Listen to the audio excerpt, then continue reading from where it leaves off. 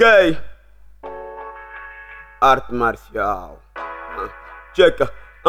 Os niggas querem confundir a minha arte marcial. Nem que tentes, tu aprendes a minha arte marcial. O teu sensei não vai mostrar-te a minha arte marcial. Não é kung fu, o rap é minha arte marcial. Com a minha arte não se brinca porque ela é perigosa. Não preciso ser velosa, minha mente é mais furiosa. Poeta que pouco escreve, mas quando escreve devora. Notaram que sou do tipo que entre qualquer linha explora. Treino com zelo e me dedico, aprendendo com muito esforço. Com ela me identifico, mas velas é tudo nosso. Pluralizamos o mambo, essa cena não tem patrão. Alguns fazem por diversão, outros mesmo pra ganhar pão. Arquiteto das próprias linhas, construtor de uma carreira. Dão-me tanta importância, tipo médicos sem fronteiras. Sem luta não se consegue quem espera, nem sempre alcança. Não alcanças a grandeza, porque comigo ela dança. Esta é minha arte, faço como faço porque ela de mim faz parte. Nem por gaja nem cifra, o meu rap é um caso à parte. Só não te aproximes tanto pra não alvejar, será um abate.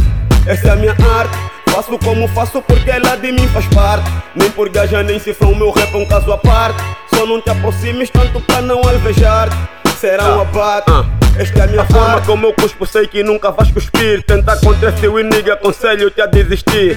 Nada mais impede essa praga que tá por vir. É que mais tarde ou mais cedo a profecia vai se cumprir. Agora eu escrevo com retórica, de forma mais melódica. Não queiras nem saber, pois não existe nada prática. Mas tu podes praticar, só pra perder tempo. Pois o tempo não perdoa e tu por ele foste isento. Matematicamente falando, és um zero à esquerda. Não farás o que eu faço por teres uma mente lerda. Comigo aprendes, mas ela não é presa da hipocrisia. É como tentares fazer algo sofrendo, tu já fazia. Não moves nem o teu corno, não encaixas nem o teu borno. Dizem que sou quente porque quando estou com o Mike morno. O M que mata todos com pé de bala de prata. Vos digo que mato todos, vos mato na vossa mata. Esta é minha arte, faço como faço porque ela de mim faz parte. Nem por gaja nem cifra, o meu rap é um caso à parte.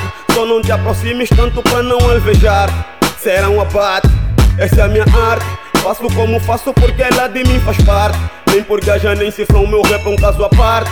Só não te aproximes tanto pra não alvejar, será um abate. Esta é a minha arte.